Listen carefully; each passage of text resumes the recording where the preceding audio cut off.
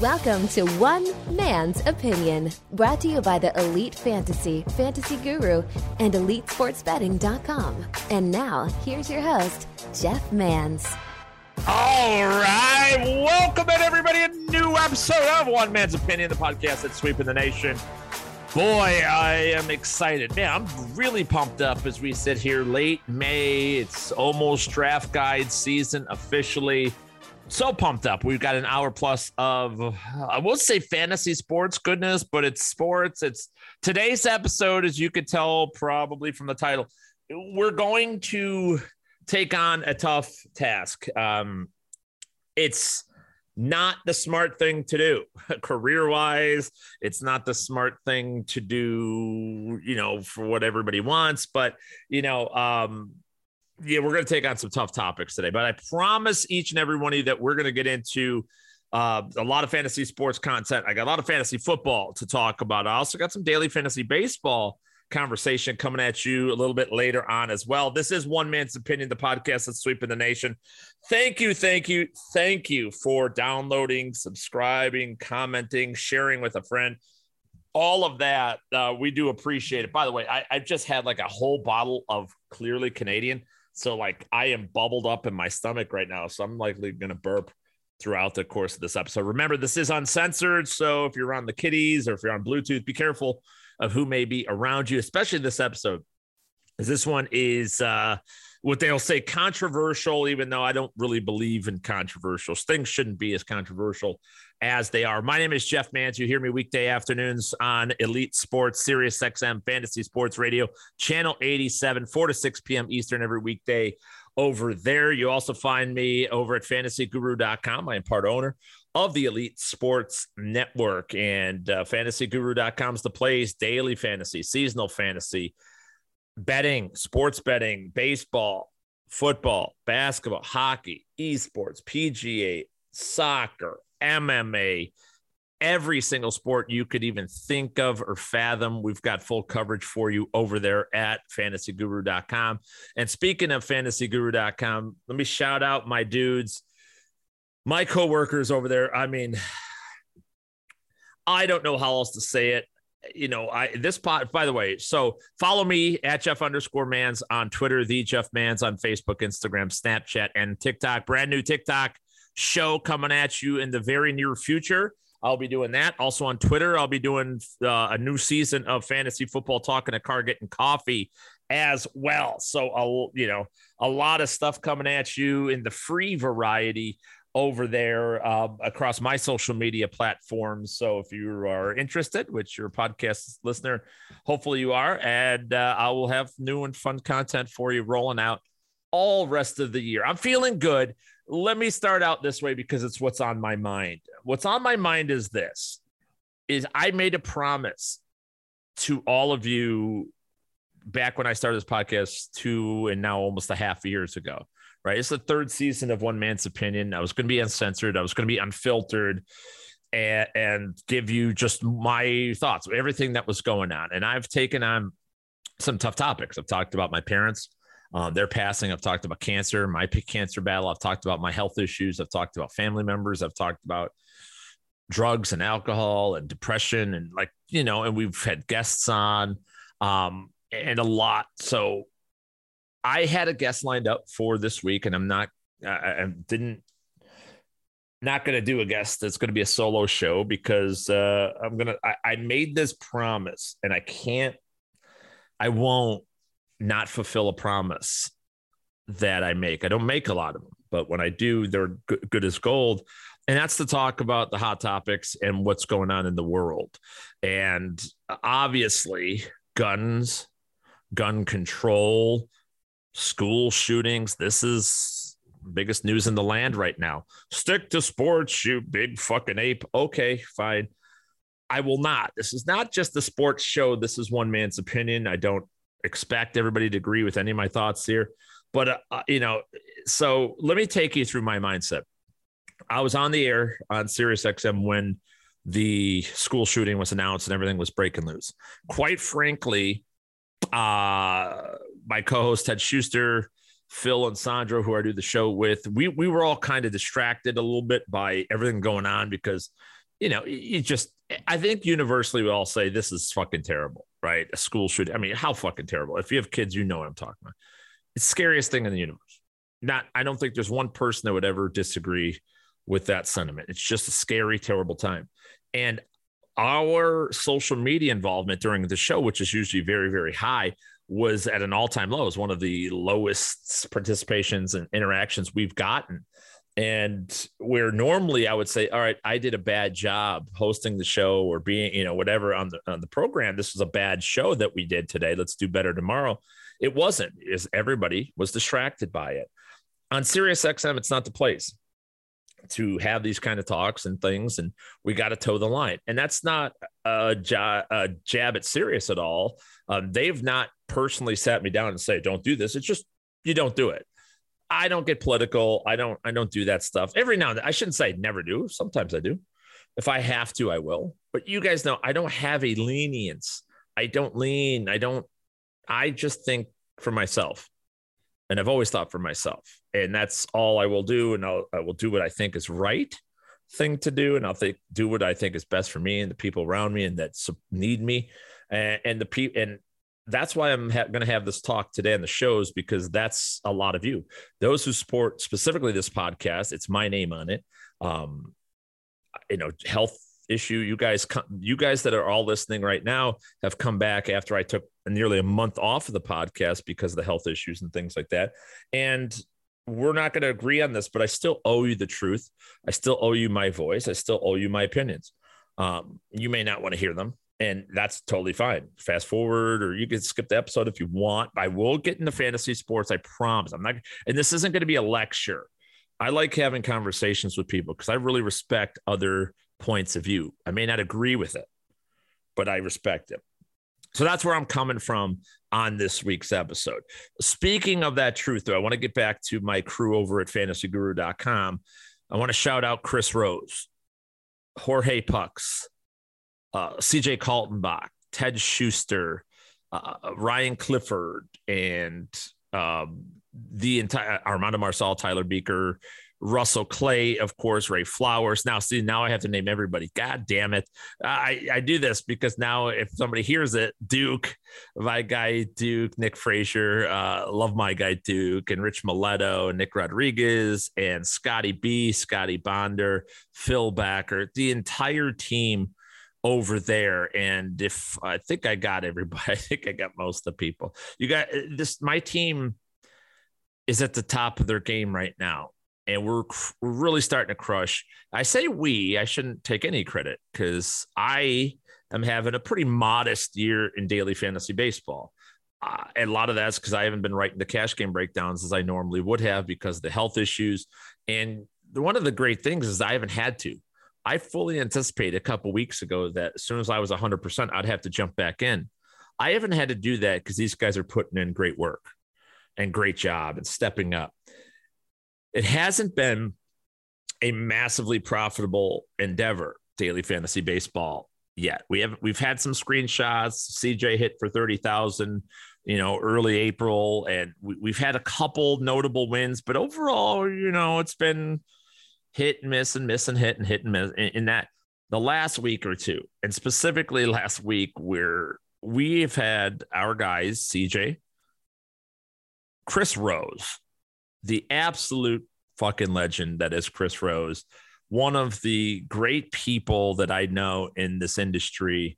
So proud, man, of this guy's ability, grinding, dealing with things. And I've had him on the podcast. We'll have him again, grinding out and putting up top-notch work, putting in the effort, like the actual, ability to just rattle off the numbers and rattle off the plays and know because he's so prepared, but also, works a second job. I don't think that's a secret to anybody out there. Has a family, has been through a lot, getting his family right the last couple of years. And so I just could not respect and love a coworker more than I do with Chris Rose and what he's been through, and a guy more deserving of the massive hits that he had over last weekend and even into this week as I'm recording this. And Jorge Pucks won a GPP over the weekend, took top 10 in another GPP just yesterday, Tuesday, before I'm recording this episode. And, these guys are crushing it. And I'm very, very excited. I'm happy. I believe in the atmosphere of winning. I believe in a culture of winning. And it doesn't always happen at the right time. It doesn't always happen when you expect it or when you want it or when you need it even. But if you keep going, keep pushing, keep putting in that effort, the work breeds the winning. And that's what we do over Fantasy Guru. And this team is just there. And then expanding on that with Tyler, Armando, Russell Clay, and what we're doing with the draft guide, the Phil Backert and Ray Flowers, Ted Schuster, it's just fantastic. The product that I'm very proud of what we're doing this year. I'm dying. We have a big announcement to make, like a real big announcement. And unlike other companies, unlike our competitors in fantasy sports, and unlike most people on social media, when you hear me say a big announcement, I'm not getting a new job. I'm not doing, it's not about, I just hired Brett Wachowski, brand new hire for us at the Elite Mafia. Brett, I hope to get Brett on the podcast here eventually as well. He's going to be contributing. He's one of the better cash game DFS baseball players and NBA players. There are very great addition to our staff. He's been around the industry, worked for sports franchises. Like, he's got inside knowledge. I'm so excited for Brett to be joining our team. I'll make an announcement, but our announcements are about you. It's about our users, about our subscribers, our customers, our Elite Mafia, our people. Whether you are a paid member or maybe just listen to our podcasts or our shows on XM or follow my guy Duke on Twitter or whatever it is, any capacity, you're all family. That's what Mafia means. That's what we believe in. And I got a big announcement. I can't say it yet, but I'm going to make you a promise. And as I started to show out, when I make a promise, that it means something. I promise you that when the draft guide launches on June 1st over at fantasyguru.com, you're going to have an opportunity to get the draft guide that includes all in-season content and coverage, just like normal, all the stuff. You're also going to have additions because we have off-season package. We have elite data, brand new thing that is just incredible. One of the most incredible tools. I could actually announce that if I need to make an announcement. Elite data. It's fantastic. It's one of the great, you could sit there at your desk or on your phone and just scroll through tons and tons and red zone data and recency data and different scoring formats data, all the stuff that you want in a clean, customized environment. A brand new My Guru tool. My Guru tool the last couple of years has been clunky. The import export has worked fine, but then the customized leagues take some manual overwriting. It's you get this kind of technology, it needs a lot of wrenching. Well, we just paved it, man. We did a whole rebuild. We're very excited about our My Guru tool for this coming season as well. Elite Plus podcasting network, our 50 podcasts, our in-season podcast, all the stuff that we're doing. You want the entire package. And trust me when I say that, because there's another item that we're doing late in the summer that if you're listening to this podcast, is a 90% chance that you're going to want to be involved with it. Because I think it's one of the coolest things that's ever been done in fantasy sports. And we're very proud and we're very excited. And you will want this. And it is going to be, I'll just say it'll be something that's included with the all-in package over at fantasyguru.com. And the all-in package, that means just seasonal. That's not our DFS product. It's not our betting product. Okay. That is just our seasonal stuff. That means the franchise mode, elite data, elite plus, draft guide, and in-season package, the whole enchilada. Okay. Now, going to be a little more expensive. And that's why we're doing the a la carte opportunity with all the discounts for bundling. We have gone over our pricing majorly because prices have gone the fuck up.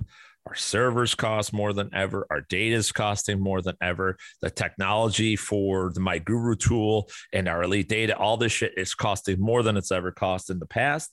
And so, we've had to find a way to raise prices that is good enough for our customers and give you an opportunity to get in the same price point, or if you want to add more, it's your opportunity. So, but our all-in subscribers will be included into this event for free. Otherwise, there will be a cost if you want to join later, which is, up to you. But our all-in customers will get it. FantasyGuru.com. That's all right. I'm going to fucking run the whole thing. And I'm absolutely positively not supposed to have said any of that as it is. So get in there. I got a lot to talk about today. I'm going to get into some best ball conversation as well. Best ball strategies, best ball targets in fantasy football. Try to win the $2 million. This podcast is sponsored by UnderdogFantasy.com. Join now. Double your first deposit with the promo code ELITE, ELITE. Also, when you use that promo code, you will be alerted and announced when I am drafting, when Armando and Tyler and all of us are drafted. You'll be able to see what drafts we've done. Make sure that we're drafting according to, what we preach. You will be, if I'm in a draft, you can hop in and we can draft together, and all that good stuff. It's all part of the technology at UnderdogFantasy.com, but only when you use the promo code ELITE, ELITE. And so get over there, check it out as well. So, that I'll talk best ball. I got Ask Mans Anything coming up later on in this show as well. But let's get to it. You see the title of this episode number 112, guns. Let's talk about guns. I think we need to. I'm not going to make this a long thing, but here's my point of view on the whole issue is that, number one, I don't think there's a human being that isn't like crazy sad when a school shootings are just too far. It's too far to go, right? There's a limit. There's violence in the world. There's war. There's a lot, there's a lot of bad things and bad things that are sadly necessary as well. However, there's also just bad and more bad. And that's what a school shooting things do. Should we overreact? No. Should we underreact? No. I think that my stance on guns comes down to this. I am an embarrassed gun owner. Most people say I'm a proud gun owner. I'm not proud. Not something I'm proud of. I grew up in an environment where I didn't grow up in South. I grew up in South Side, Chicago. I wasn't really, but guns were around. They weren't that prevalent. It's not like in the South. I live in the South now, or, your open carry laws. People have guns everywhere where I am now. I've got family members that are from Arkansas that, just normal. And, when I grew up, I didn't really respect or understand that. As an older man now, I totally understand that guns were a part of life and it's natural to people. When you grow up in an environment that you don't have guns lying around, and it is shocking to see people open carry. When I first moved to Arizona, it was wild. Like, holy shit, these guys I'm in the grocery store. Guys just got a fucking revolver on his hip. Like, oh, this is fine. And now I don't think twice about it. And, so it's a different environment. I think the people that want gun control or like outlaw guns and all that don't understand that element, right? However, people that want guns, and I say I didn't get a gun till years after living here, probably before the pandemic. Like 2 years before the pandemic, 2018, 2019. And it's a protection issue. I've grown as I get older. I'm old and scared. I'm fragile, but mine's locked away, and we're a place where nobody knows and all that kind of stuff. So it's not semi-automatic. It's just a pistol, not a big deal. Okay, in my opinion. To some of you, maybe that surprises you. I don't really advertise this part or whatever. I think it was necessary and something that is done down here. Protection. That's the reason I give. Is it 100% accurate or truthful? I don't know. I think I want to think it is, but probably not. I think having a gun gives you a little bit of power. It makes you feel that way. It shouldn't. Absolutely shouldn't. But it does. Gives you a little bit. You get that feeling. And I think that's a problem where gun owners are, people that buy multiple guns and semi-automatic guns. That isn't about protection or anything else. That is about power. That's all you want. You just want to be able to blow away anybody else who comes at you. Want to have the most ammunition compared to your opponent. That's the way you're looking at the world. You can lie to yourself or anybody else all you want. You can lie to Congress and senators, and you can do all that, but that's really what you're doing. Any human being knows it, right? Nobody's using an automatic weapon to hunt a deer. I mean, come on. You know what I mean? Should use a crossbow anyway, and true hunter knows that. But, fine. So where do I stand? I think that we need restrictions on who needs to buy a gun, because this isn't a gun problem. It's a human problem. We have to understand that a good percentage of us are fucking stupid. Right. And it includes myself. There are topics in which I am very smart, intelligent, wise, experienced on. There are other topics where I'm fucking stupid. This is one of them, by the way. This is one where I'm pretty stupid on it, but I'm going to say my piece because, again, the promise I've made. This is what I believe, and I've thought about it. Thought about for years with the shootings, and not just schools, but fucking movie theaters, grocery stores. Like, what the fuck are we doing? And that's the problem. It's not a gun problem. It's a person problem. But you can't give those people. We are a free country, but we're not really a free country. There's no such thing. Free is really a matter of we could vote and we could, we control our election process and shit like that. It's not that we can do whatever the fuck we want, whenever the fuck we want, however the fuck we want. That's never been the case since day one. It's not a case anywhere. All right. So that the people that think they want freedom think, oh, I'll just have guns and then I control the people that don't have guns freedom, whether you admit it or not. That's what this whole thing is, a power move. And we got to take guns away from those types of people. People that don't need guns. You don't need a gun. I'll say this. Poor people don't need a gun. Jeff Mans growing up didn't need a gun. Jeff Mans never had a gun until, again, he was 40 years old. Why? Because who the fuck cares? What are they going to do? For one, nobody wants to rob you, right, when you're poor. And the ones that do are going to take nothing that really matters anyway. Right? And I get it. I grew up in a poor area. It's sort of, and there was more crime, but the crime wasn't any, they didn't really have much intent. They want to take your TV, your video game system, big fucking deal, your car radio. That shouldn't be that big a deal. I get it that it is, especially when you don't earn a lot of money, you don't have a lot of opportunity. I get it, but it's not the biggest loss in the world. Oh, I lost my car radio. Now you got a cell phone, doesn't matter anyway. But what are you defending? What do you need it? You don't need guns for that. It's not just a class situation. It's when people are in gangs, when people have mental health issues, when people have just look. By the way, we live in one of the easiest times ever to know what somebody's about. We need to start using social media to underwrite everybody. If I'm telling you guys this, I am in charge of hiring and firing here at the Elite Sports Network. I am telling every single person out there, when I consider you for a raise, when I consider you for a promotion, for demotion, to fire you, hire you, and you guys know who I've fired over the last few years.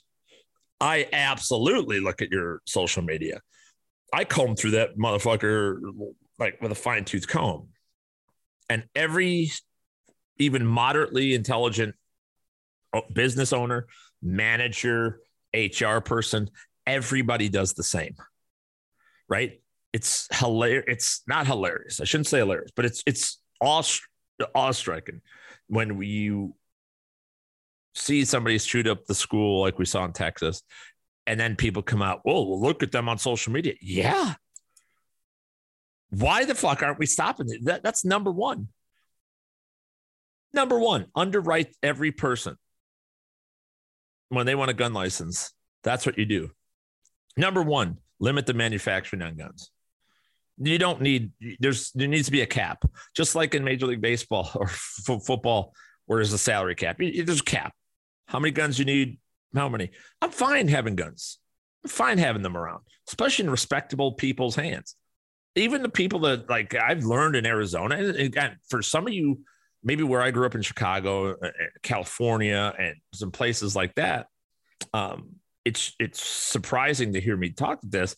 But the thing is, you get used to it, because some of the people that are fighting for gun rights are very wise, very smart, successful people that know how to handle themselves, that don't flail a gun around like Yosemite fucking Sam. You know what I mean? Like idiots. But that's how some people paint all gun owners and all people that are gun advocates. So that's not taking away all the guns isn't the answer, right? But it comes down to people. And let me tell you, all the gun owners, this is coming from a fellow gun owner, let's be honest.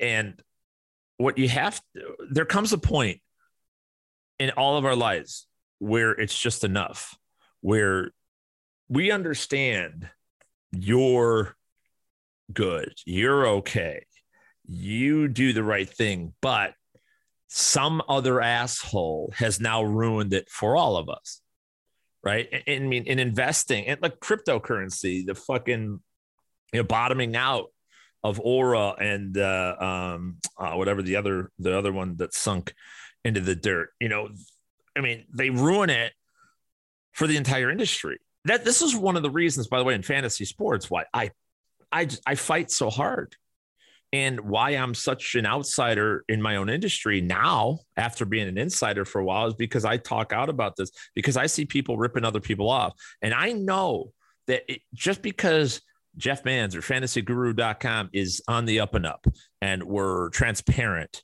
and we're honest, I know just because of that, if somebody else rips somebody off, lies to a customer, misleads a customer, it negatively influences all of us.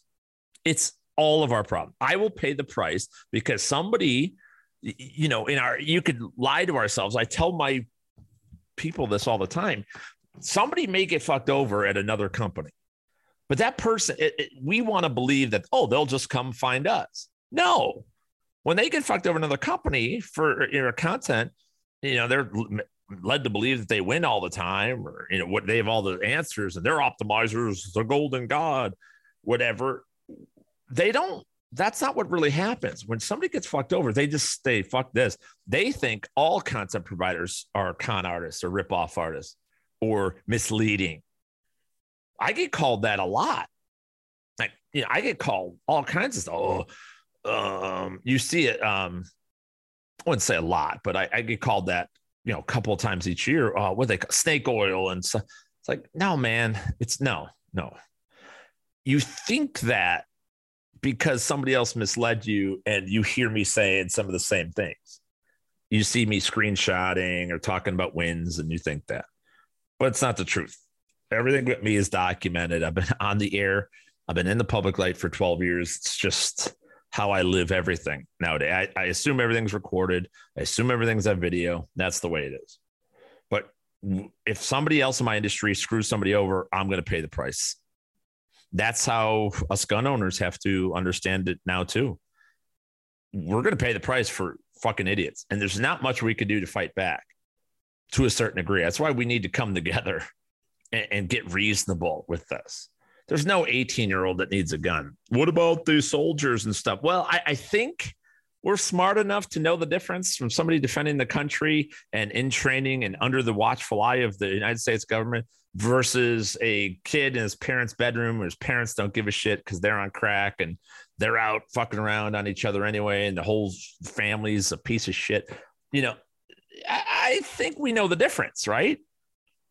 Like that's another thing. None of the liberals and the conservatives, you guys are never going to figure out anything as long as you dig into the extremes. Stop living in the fucking extremes. Even this terrible tragedy. You can't act like this just is everywhere every day. No, it's absolutely not. It doesn't represent all gun owners. It doesn't represent everybody, right? But gun owners can't deny that this is a major fucking problem in what they want. So why can't we just figure out a way to come together and say, all right, got to be 21 plus, something like that. 25 plus. Fucking, you don't even get a deal on a rental car till you're 25, right? 25 plus, 21 plus, whatever you want. You have to pass. You can't have mental health issues. You shouldn't be worrying about guns with mental health issues. You shouldn't be. You have other problems. You shouldn't be allowed to own an entire array of weaponry either, because what are you doing, man? Don't need all those weapons. Again, I believe in it for self-protection and that kind of stuff, but I have one pistol. I there's no reason why I'm not going to go out guns blazing. Somebody's you gotta, part of it is just understanding that if somebody comes for you literally guns ablazing, then that's it. Yeah, that's it. It's just like heart attack or certain things that we need to come up with internally inside of our own brains that say, what if lightning strikes me then you're dead or you're not. You either live or you die. But if lightning strikes you, what are you going to do? You can't live freaking out about these extremes all the time. You miss out on the good part of life by doing that. All right. So you don't need a billion weapons. You don't need dozens of weapons. It's just not something that's necessary. You want power. You want to have an advantage over the next gun owner, blah, blah, blah. That's what some of you want. So that's a problem. We don't need that. Those kind of restrictions, but you can still keep your weapon. It's just simple that you can't carry. There is apps. I think everybody would agree that anywhere on a campus, any college, high school, grade school, any playground, a weapon is absolutely banned. Absolutely not. Unless you have a security guard or something like that, which I had security guards in my schools growing up all the time, and they had weapon in Illinois. Come to think of it. I think they actually had a taser. It wasn't a gun. It looked like a gun, but it was a taser back then. But I went to shitty schools, right? And fortunately, my kids don't have security guards and shit at their schools. And I don't know if sometimes I wonder if that's a good thing or not. But we need to come up with a better plan. But that will never happen as long as you guys all dig in on your crazy opposite sides. And it may enrage you that I say that, but go fuck yourself. And that's all. Seriously, if you're going to be a little baby bitch about your side, and then you're just one of those people that will never be a decision maker, right? You just can't. When you see one extreme or the other, and you get excited because one of your extreme guys or gals get a senator spot or House of Representatives or God forbid president. And then you get excited because, my extreme thoughts are that. And then it never works out. I've seen it. I've been through all of it. I've been through the Jimmy Carter years. I've been through the Donald Trump years. I've been through Clinton. I've been through all this shit. None of them make a real difference. You just feel better because, it's my side. But it's not real. It does nothing for you. Every one of you control your life.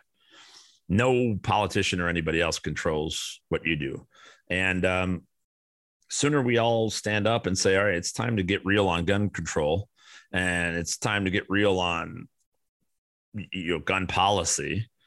And then until that happens, all this is just bullshit. And again, it is ridiculous with the thoughts and prayers. I agree. I didn't say anything. I thought about it. I feel it in my heart. But I'm not going to say it. I'm not going to do any of that shit on social media because it doesn't help. By the way, can we also stop? Like, I think one of the big things to do is stop talking about the school shootings. I know you may think, well, how can you do it? No, stop even. Isn't that what this fucking asshole who went in there to do? Isn't that what he wants? Don't say his name or his family. Don't say what he's been through or his social media. That's what these people think. They think they can't wait for that. And you don't understand. Those of us with teenage kids understand how important Instagram, Twitter, TikTok, these things are so important to a segment of our population. That's what they want. They will do anything, literally anything. People whip their dicks out on social media because they think, they will do anything it takes to get attention, anything. And this is the depths that they'll go to. So stop giving them that attention. That's all. That's a major part of it. Stop giving them the attention. Stop talking. You could talk. There's a shooting in Texas. Don't give the school out. Don't give the person out. Fuck them. Not the victims, but don't. For one, the victims deserve the respect of privacy and their ability to mourn and I mean, the unbearable. I mean, what those parents and teachers are going through, I mean, that's the rest of their lives, folks. Think about that. The rest of their lives. Would you ever feel safe again? Right? And gun owners, isn't that the same? It's the same thing. The feeling that you have when you have your gun and you feel like, all right, I'm safe. I got my weaponry against. That's the same way your fellow man feels when they don't have one. You know, or the way they used to feel, the safety they used to feel not being around guns. It's the same feeling. So, and when you bring a gun into their atmosphere, into their school or movie theater or grocery store, that's the feeling that you will have, would have, may have when they take your guns completely away. So can we just agree somehow, like a fucking society, that, maybe it's okay for us to have guns to exist in the universe, but it's not okay to give them to mentally unstable 18-year-olds who, you know, advertise them all over their social media. You know what I mean? Am I I want to know, at Jeff_Mans, am I a genius? Or is this just something we all kind of know and nobody wants to talk about it? Right? It's kind of like the drafting a running back and have to draft a running back in the first round. We all know we don't have to. We all know that there's a high bust rate, but we're doing it anyway. Well, it's the way it's always done. Go back 2 podcasts ago to the 5-monkey theory and tell me that's what happens. We all just, that's the way it's always been. That's where it's got to be. And then we just dig in further and further and further. Anyway, all right. That's my thoughts on that. Viable solutions. I think I got them. I mean, as I say, it seems easy, but nothing's easy until you have an environment that advocates open-mindedness and compromise, right? Everybody wants their extremes and everybody's so entitled in today's world, but it's okay to give up a little to live in a better society. It really is. And we all know it in our hearts. We all know it in our minds. I mean, we really do. I'll put 80% of the population. We really know it, whether you admit it outwardly or not. In your heart, you know it's right. So just, if we all just start pulling on that range, then the decision makers have no choice. Get to the table. Talk to your enemies, by the way. Don't be afraid. Right? I don't understand where everything goes to violence. Like, we see that ball games now. People have to fight all the fucking time. Like, what are you doing? What kind of assholes are all of us that just have to fight? You go, I'm a Cincinnati Reds fan, but I'm a Seattle Mariners fan. Fuck you. No, fuck you. Like, we're going to fight. Like, what is wrong? What the fuck is wrong with all of us? Good grief. All right. There you go. That's my thought on guns. would say I do. I hate the fact that it happens to kids in elementary schools. It's the worst as a parent. It's the scariest fuck. I do say the problem with our kids are not the kids. It's the problem with our kids is us, the parents. It's the worst generation of parents there has ever been. And I believe the invention of not just the internet, but not the invention, but the social media. More people in their late 30s and 40s are into their online persona. They care more about what people think, and thus they use their kids as tokens. They use their kids as shiny objects. They advertise all their kids' good things as if that's how their life is, and it's an extension of them. But they don't actually treat their kids like human beings. And these kids aren't going to be kids forever. Kids turn into adults, right? These shitty kids, your shitty kids, turn into shitty adults, right? So that's a major problem. Parents are the problem. Big discussion for another day. Let's get to it. I did Ask Mans Anything at Jeff_Mans over there. A lot of topics I want to talk about here as well. So you guys did a great job at asking questions. I'm going to answer as many of these as I can. All right, here's one that it says, what is your most profitable vessel of money earned through the NFL season is why? High stakes leagues, DFS betting, best ball. I would assume DFS, but why? Most profitable vessel. It's DFS, daily fantasy football. I've won high stakes leagues. So when I win a league like that, I get $3,000, something like that. I don't play. So I think it's the way I play. Like my high stakes seasonal leagues, max I ever played like 3. Yeah, maybe I play like 4, but I play an NFFC team, an FFPC, usually 2 FFPC teams. Occasionally I've done FFWC. So like, about 4. And I've never had a year where I've won like multiple leagues in high stakes. I'm trying to think if I did like back before DFS was invented. I can't remember. I don't know, but I really don't remember that. So I'm going to say no. If I'm profitable in high stakes, I'm usually profiting about $2,000 to $3,000.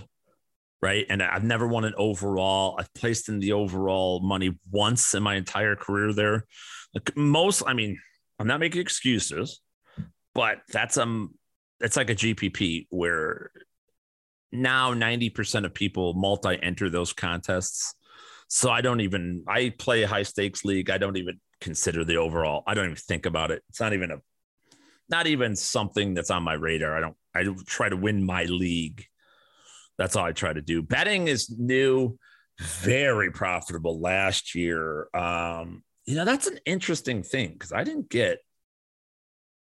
think my W-2 had, I don't think it had, or whatever, 1099.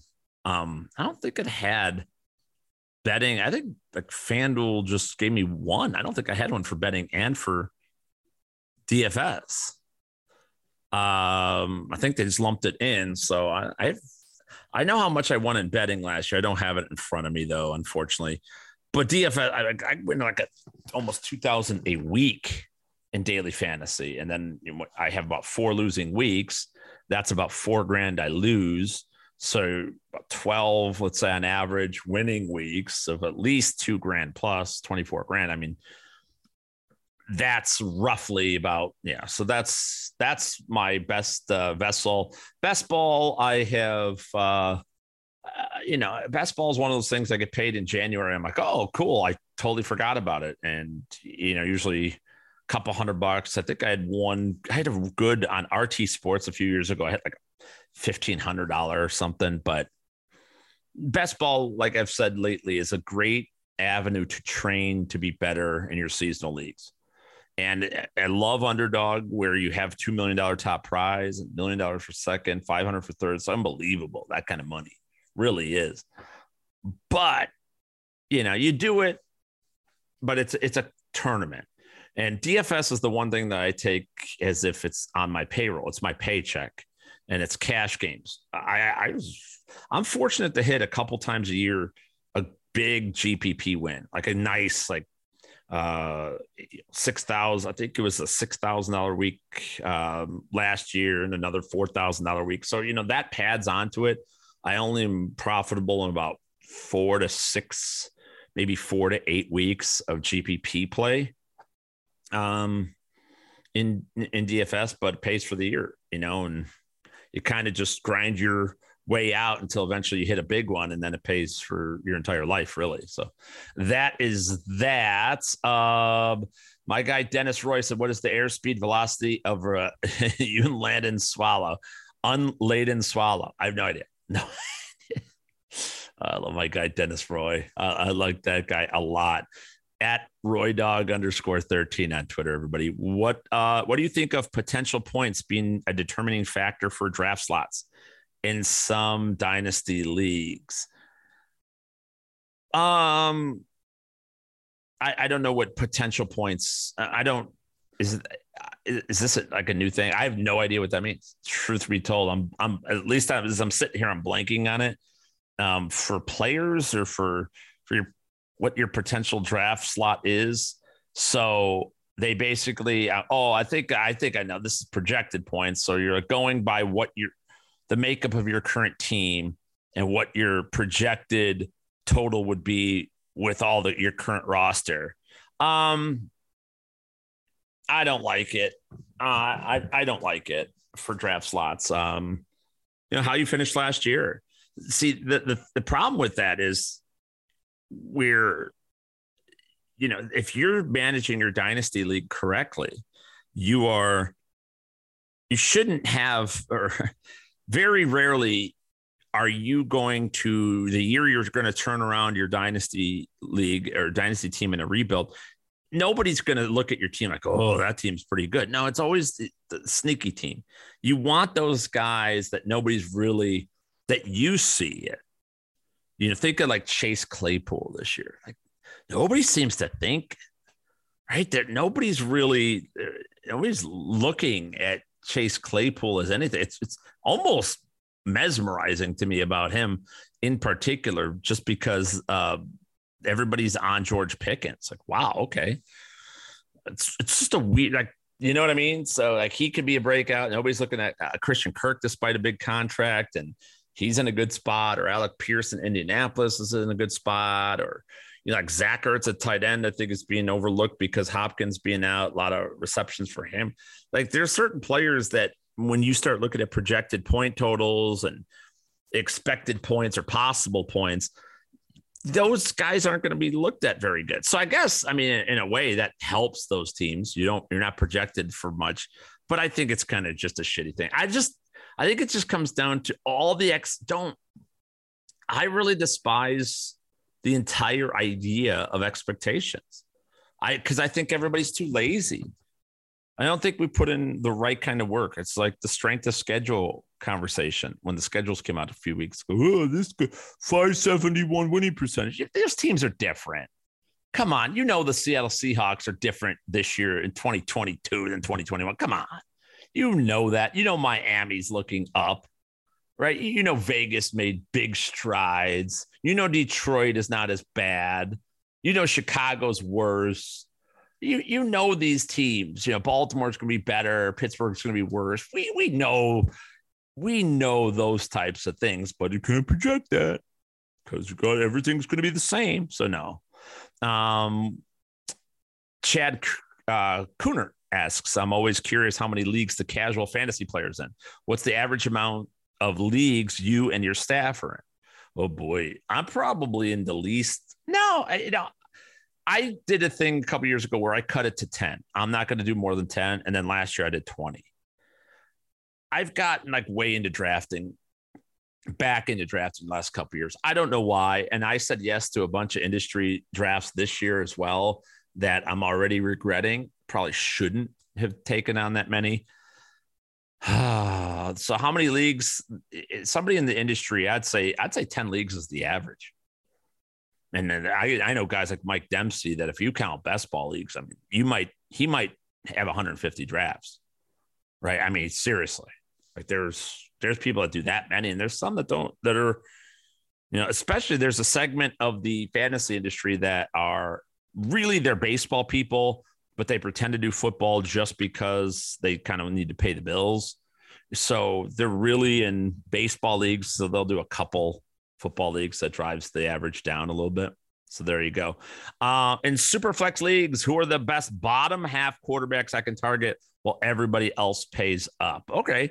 Love this question. I think, quarterbacks on guys that are being drafted as QB2s that could be QB1s. That's really this conversation. I think Derek Carr is the poster child for this. I think that Tua Tagovailoa as well. Another guy with massive offensive line upgrades, Tyreek Hill upgrade, Jalen Waddle upgrade. There's a lot with Tua that he could produce. I think Trevor Lawrence and Justin Fields have that skill set. I think Lawrence is a much better opportunity to be a QB1 in fantasy than Fields, just because he's got a much better supporting cast, but Fields is a better runner. But those are some guys as well. Matt Ryan, I don't think will be a QB1. They run the ball too much, and then he doesn't run the ball. But in a super flex league, he's an absolute target of mine. Later, his current ADP is 161, puts him like it's a 14th round. I mean, super late. Well, that's in a one quarterback league. So in a 2 QB league, yeah, it's about pick 60 something. So about 6th, 7th round for Matt Ryan. I think Daniel Jones is a QB2. I cannot advocate for Daniel Jones as a QB1, but I think Brian DeBall going to New York, he's playing for a contract. There's a lot that upgrades to the offensive line. Huge, great wide receiving core. Kadarius Toney, Wan'Dale Robinson, Sterling Shepard, Darius Slade, Kenny Galladay, Saquon Barkley. Like, my God, loaded. But I can't trust him as a number one. And he's a rushing threat at quarterback. So, I think that's another possibility. One of the tricks to use is look at the rushing yards of quarterbacks, and then the rushing yards of quarterbacks, and look at who is going to make because that nowadays, those tend, especially younger quarterbacks, those numbers tend to stand pat while they develop and evolve throwing the football. And you look at a guy like, Jalen Hurts, for instance, led the league, 784 touchdowns rushing, threw for 3,100 yards. If he throws for 3,500 yards and 20 touchdowns, which isn't that big of an upgrade, but still rushes for that kind of production, I mean, you're talking about the number one QB in fantasy football. Justin Fields ran for 420 yards, 5th most of all quarterbacks, and the guy only played 10 games last year. So only 2 touchdowns. You get some progression on that. Trevor Lawrence, 334 yards, 8th most in the NFL last year in amongst quarterbacks running the ball as well. So Daniel Jones was 11th, and he only played 10 games running the football. We've seen what he could do. So those are some of the sneaky ways to assess quarterbacks. But I mean, I am of the mind in 2 QB leagues, get yourself a stud, get yourself the Justin Herbert, Lamar Jackson, somebody in that range, and then come back with your Fields, Lawrence, Jones types. Best way to manage bankroll as a sports bettor, tips and tricks you have used and followed. Tips and tricks for bankroll. You got to set a budget. I mean, that's really, to manage your bankroll it's simple. Have a budget. That's it. Just, I'm only spending this much. And if you don't win, you don't play. It's like I'm the king of midnight snacks, right? And in my house with my kids and stuff, I don't let, I don't care if they want cookies or unhealthy foods or snacks at times, but if they don't eat their meals, they don't get those snacks. And I use that for myself as well. Like, you're not going to fill your stomach on junk. And that's what like GPPs and overall contests and high stakes community and stuff like that. Just put yourself on a budget. And when you're winning, then you get the goodies. If you don't win, you don't get the goodies. Right. So that's that's the best advice I could have for bankroll management. It's just say I am $500 for the year, $100 a week, or whatever, $50 a week, maybe over a 10-week span or whatever, something like that, and stick to it. That $50 a week doesn't mean $52 a week or $54. It means $50. If you want to go 48, fine. But don't go $56 just like 50. No. Strict attention to detail when it comes to your money. Who's the back half of the draft player you'll have on every team? Ooh, like this question coming from our Josh. Guys, well, I mean, I'm going to have a lot of Mecole Hardman. I think, I will have a Mecole Hardman on a lot of teams. Corey Davis, I think, has a more than fair chance of being the number one in New York over Elijah Moore or Garrett Wilson. Those two, to try to think of other. I like some deeper flyers like David Bell in Cleveland. I have some interest there. Running back back half guys, super late. I mean, that comes down to running back. Isaiah Spiller, I suppose. If people in my league are not going to handcuff Austin Eckler, then I'll swoop in and take Spiller round 10 or round 11 and just be like, all right, well, fuck it. I'll wait for Eckler to go down. Cause I saw Eckler. I was on him last year. So I know he'll miss some time. I know he's going to miss some time. He's one of those guys. So I'll scoop in with Isaiah Spiller. No problem. Ronald Jones is the guy that's intriguing to me. I talked him up on the Sirius XM show as far as a best ball guy, but he could be the red zone. He's going to be the Darrell Williams. Clyde Edwards-Helaire is more and more out of favor and not a goal line entity. And why did they sign Ronald Jones? Sort of an unfounded signing by the Chiefs, who were trying to cut payroll and had to do so by trading their best weapon in Tyreek Hill. So, there's a reason Jones is here.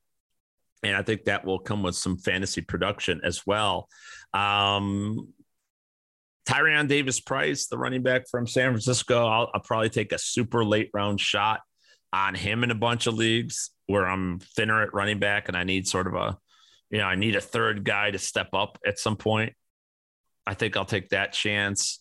I'm going to have Zach Ertz. Any league where I don't get Kyle Pitts in the third or fourth round,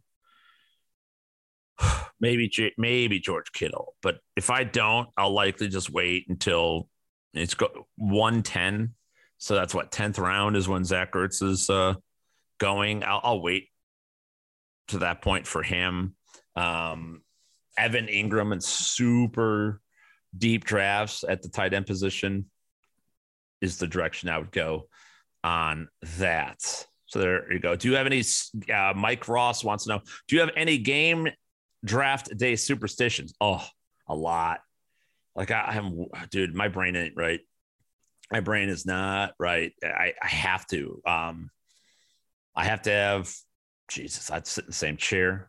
I have to have the same, my most important games. I have a matrix spread on my theater screen, so I could have up to 8 games on one screen, and I've got 2 side TVs as well, so up to 10 games possible. I have to have the most important games on the bottom row of the matrix as opposed to the top. I have to put my notebook on the exact same arm of my chair that I sit in. I have to eat lunch during halftime of the first games when majority of the games are going to halftime. Man, I've got a lot of them. I should probably, we've done top 5s on this before. So that's that. I wear the jersey. If I have a jersey of somebody that I'm playing in DFS, I have to wear that jersey. My son and I both partake in that one. Yeah, I mean, those are some. I have a lot. Like, I have to have things my way as far as like my work is concerned, and my producers, Phil and Sandro, know this, and Ted and Ray, people that work with me know I'm a creature of habit. I'm very big on timing. Like I will hit every mark timing wise always. My wife even says it's uncanny. We have to leave the house. If we have to be somewhere, that's 12 minutes away. I will, and it's 15 minutes till that time. I won't even be halfway ready, but by 48 after, I will be out the door and ready to go because it's 12 minutes. Like that kind of shit. My brain is rigged for it. So there you go. What's stopping Kelsey from getting 100 catches this year? Age. Age is the only thing I could think that's really stopping him. That's almost automatic. Do you have a favorite wrestler of all time? I have a lot of favorite wrestlers of all time. Hulk Hogan, I can't deny it. Just I grew up in the Hulk Hogan age and era, so loved him to death. The British Bulldogs were like my low key, like really like them as far as the tag team. And then Randy Macho Man said, "Oh yeah, the Macho Man, Randy Savage." Those were a couple of my favorites there as well. Another question, Ask Mans anything. Last year, we were so high in Allen Robinson, Robbie Anderson, Javante, Eckler, etc. When you are so into these players, how do you diversify your rosters so we are not doubling down every roster post draft to basically be the same? Yeah, I mean, diversification. See, on the SiriusXM show today, Wednesday, the 25th of May, I talked about confidence. And we had a caller it was a really great caller. I think it was Tim was the name of the gentleman that called in. And he sort of, it was great because he let me do a promo about Fantasy Guru. And it's great. Although I feel bad. I love you guys calling. And I want you to keep doing it. Bludgeon the phones. Keep doing it. But I will say that like I start feeling like, if I was listening to this in the car and I heard somebody constantly call up about Fantasy Guru, I would be like, this motherfucker's planting these calls. Like this motherfucker is getting people to call to do that, right? And I swear on my family, I have never done that. Never. I've never planted a phone call to talk about a certain topic or something. Never, ever. You could ask any of my producers in my life. Just don't like that. But I like when people call and it gives me the opportunity to talk about it. I'm super confident, so I don't diversify my rosters, not very much. When I miss on a guy like I hit on Javante and Eckler, when I miss on Allen Robinson and Robbie Anderson, Allen Robinson was a really big miss. Like that one hurt because of how much I had, and I don't diversify enough.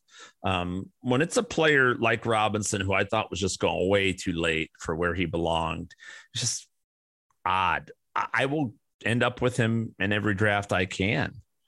And when it fails, well, I got to figure out how you manage your roster appropriately.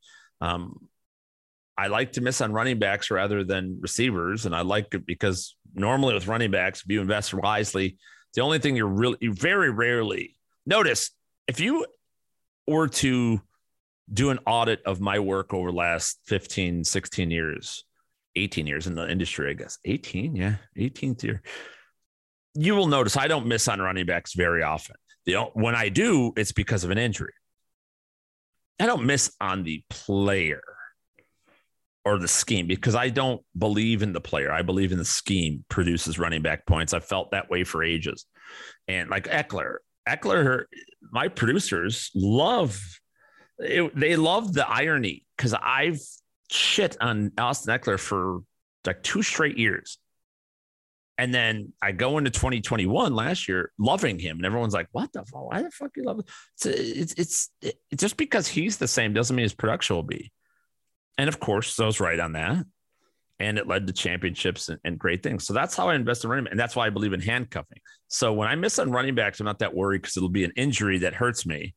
And then I'll have the backup most of the time anyway. What sucks is when the backup comes in and I don't have him, somebody stole him and the only reason they stole him is because they thought they were going to have some sort of production, standalone production, which just never would have happened had the injury not happened. But Robinson hurt. you just got to find another receiver. And you got to realize, like, all right, well, those other receivers, who's going to be the guy that can step up? Who's going to be the, who's going to, the production I expected from Allen Robinson, who's going to be the guy? By the way, CeeDee Lamb also a little bit disappointing compared to what I wanted from him last year. The guys that stepped up for me were like DK Metcalf, who I drafted, although I drafted him high, and Jamar Chase, who thank God I didn't give up on.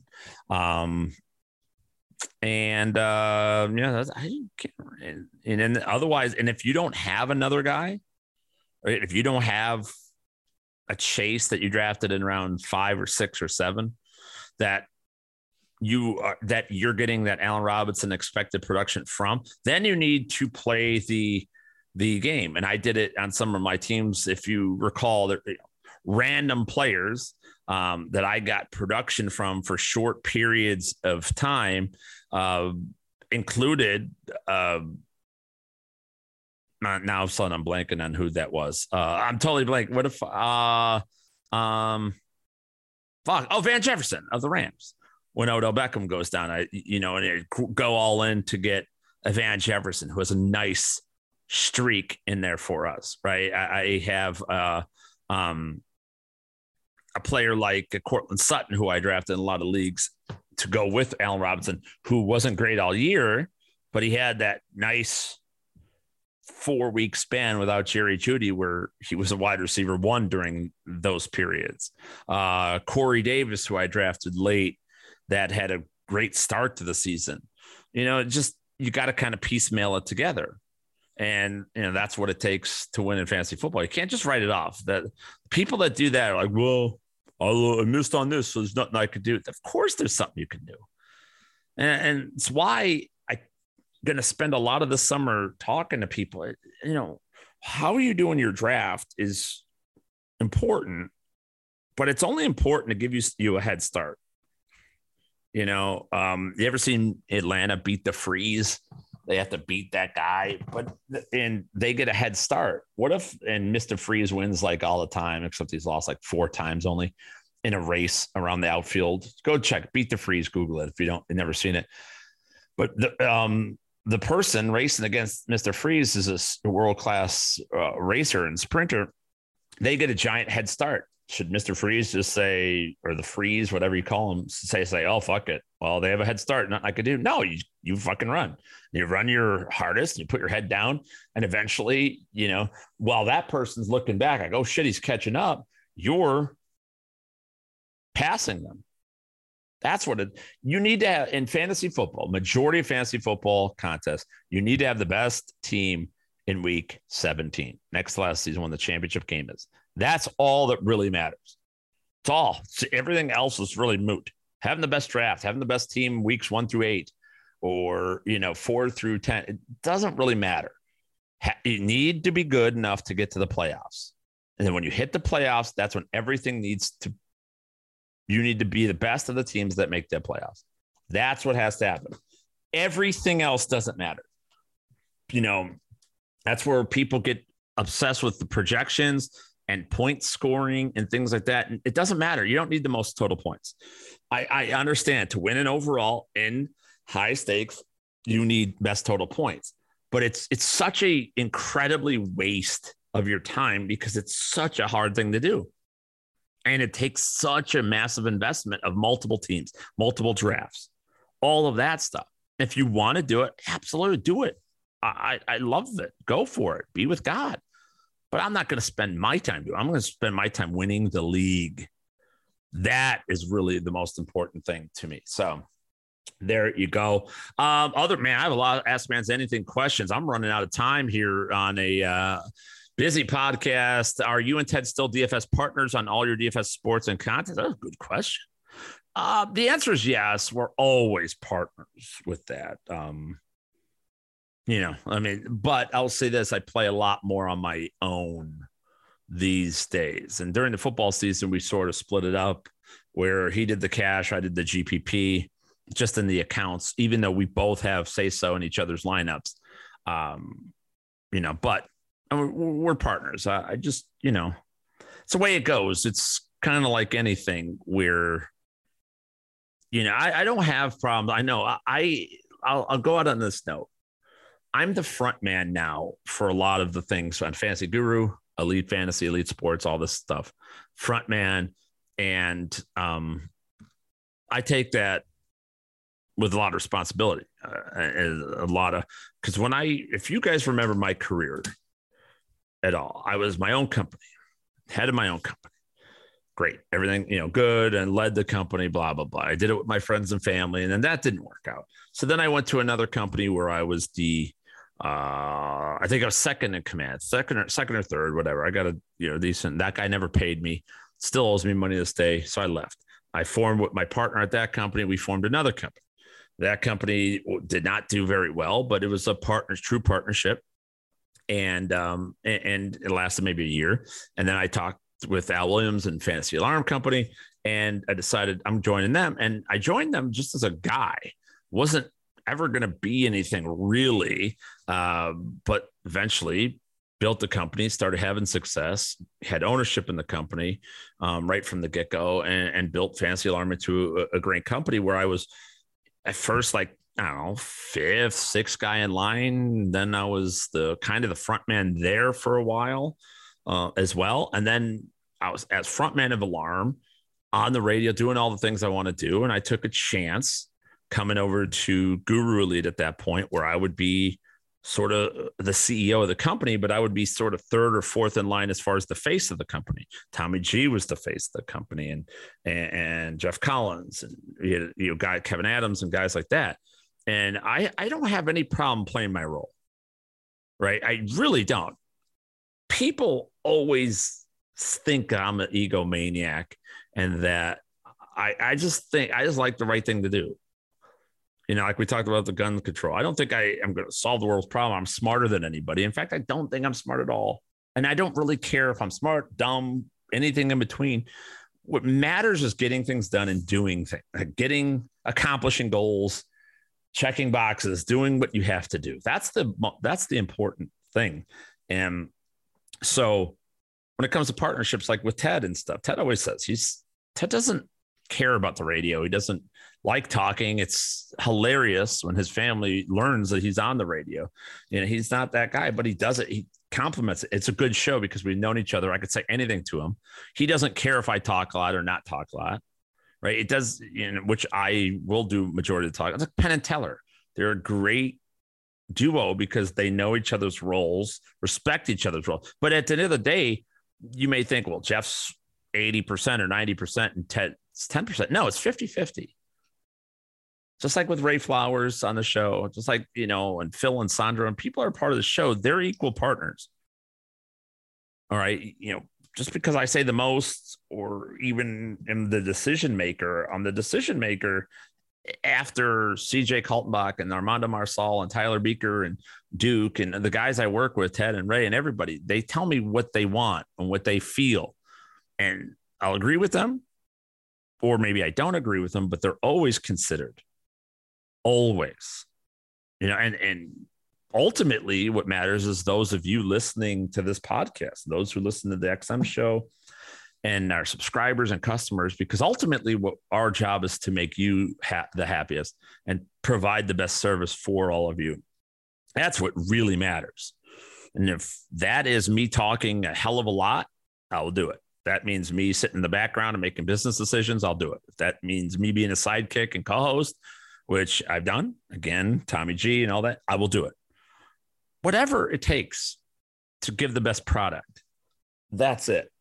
I believe that I made that mistake with my high school football team I've talked about. I walked off the team because I wasn't QB1. I didn't think I would, and I did that. And I got 7 other guys to go with me. We all quit the team. It was the most embarrassing thing I've ever done. And I will never do it again, where I put myself and my own ego ahead of everybody else. And worst part is I convinced others to abandon the team as well in order to appease my own ego. Because that was all it was. If I was really the best QB, I would just win out over time. I would just take that job over. all of us, you don't need to be given anything. I tell my kids this all the time. They go through it constantly where they're not given the grade they want. They're not given the opportunity they want. I said, well, you just keep going. You keep fighting. You keep clawing for it because you'll win out over time. You always do. And just play the role that the right thing for you to do. And sometimes you're supposed to be a background person. Sometimes you're on the front. Sometimes you're, whatever. Winners win. I say that it's a hallmark of the show, but it's the truth. And winners also are willing to do whatever it takes to win, and I don't know how I got there, but yeah, Ted and I are equal partners. Always will be. It's just the way it goes. I mean, that's just the way I believe in the world. You know what I mean? It's like, it's funny because the wife and I had this, I don't know, a couple of years ago. She doesn't work anymore. Meanwhile, and so she thought, well, somebody had made a comment. Oh, you're at home all day. What do you have to do? For one, I mean, I will fucking go through a schedule. My wife works so fucking hard, does everything for our family, everything for our house. For my brother, she helps my family. She helps her family. Like, it's appalling anybody would even suggest it, but doesn't have to work at this point. But meanwhile, she ran a daycare out of our house for like 12 years.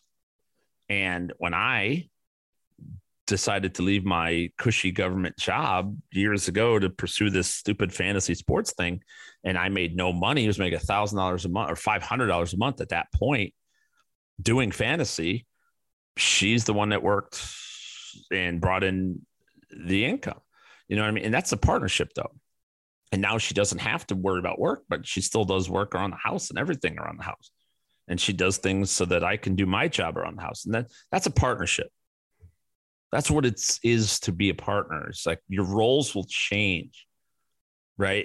And like, so even though roles change and circumstances kind of change, and DFS legal here, one thing we always do is make sure we adhere to all the rules and regulations, pay of all of our taxes, make sure we're reporting the right income, like all that shit, and not breaking any rules on the sites. That's our number one priority. And after that, what we do with our money is our decision.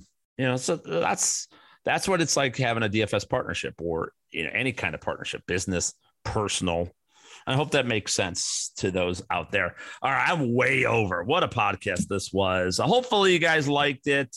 Follow me at Jeff_Mans on Twitter, the Jeff Mans on Facebook, Instagram, Snapchat, and TikTok. Brand new. I haven't done a TikTok in a long time, but I'm going to be starting doing one almost not daily, but I think 4 times a week is the goal. The Jeff Mans on TikTok as well. So make sure you follow me out there. Fantasy football, talking to car, getting coffee coming soon as well at Jeff_Mans on there. FantasyGuru.com, the draft guide for 2022. As I mentioned, you're going to want the full season package. Just an FYI, it's going to be, it's expensive. It's $99. That's for everything. Nobody has to spend that kind of money if you don't want to or you can't. That's for the season, not monthly or anything like that. But trust me that you will get automatically into our big event coming up this summer, which I'm super stoked about and excited about. So there you go. Hopefully I answered all your questions. Thank you guys. Next week, we will have Armando Marsal, Tyler Beaker, Russell Clayton for a special draft guide launch here on One Man's Opinion. We'll talk all things fantasy football 2022. Cannot wait for that episode. Come hang out with us in our Discord over at fantasyguru.com, whether it be USFL, 5 out of 6 weeks, winning over there, daily fantasy baseball, seasonal fantasy baseball, fantasy football. It's all sports betting. I was 6-0 yesterday in my MLB bets, up 8.5 units on the season. Excited about that. Yes, the title may throw you off. Yes, you probably disagreed with a lot, maybe everything I said about gun control and guns, or maybe even the sports element here on today's show. And if you disagreed with it, you're in luck. Why? You know why. It was just one man's opinion. That's it, everybody. We'll see you next time. Deuces!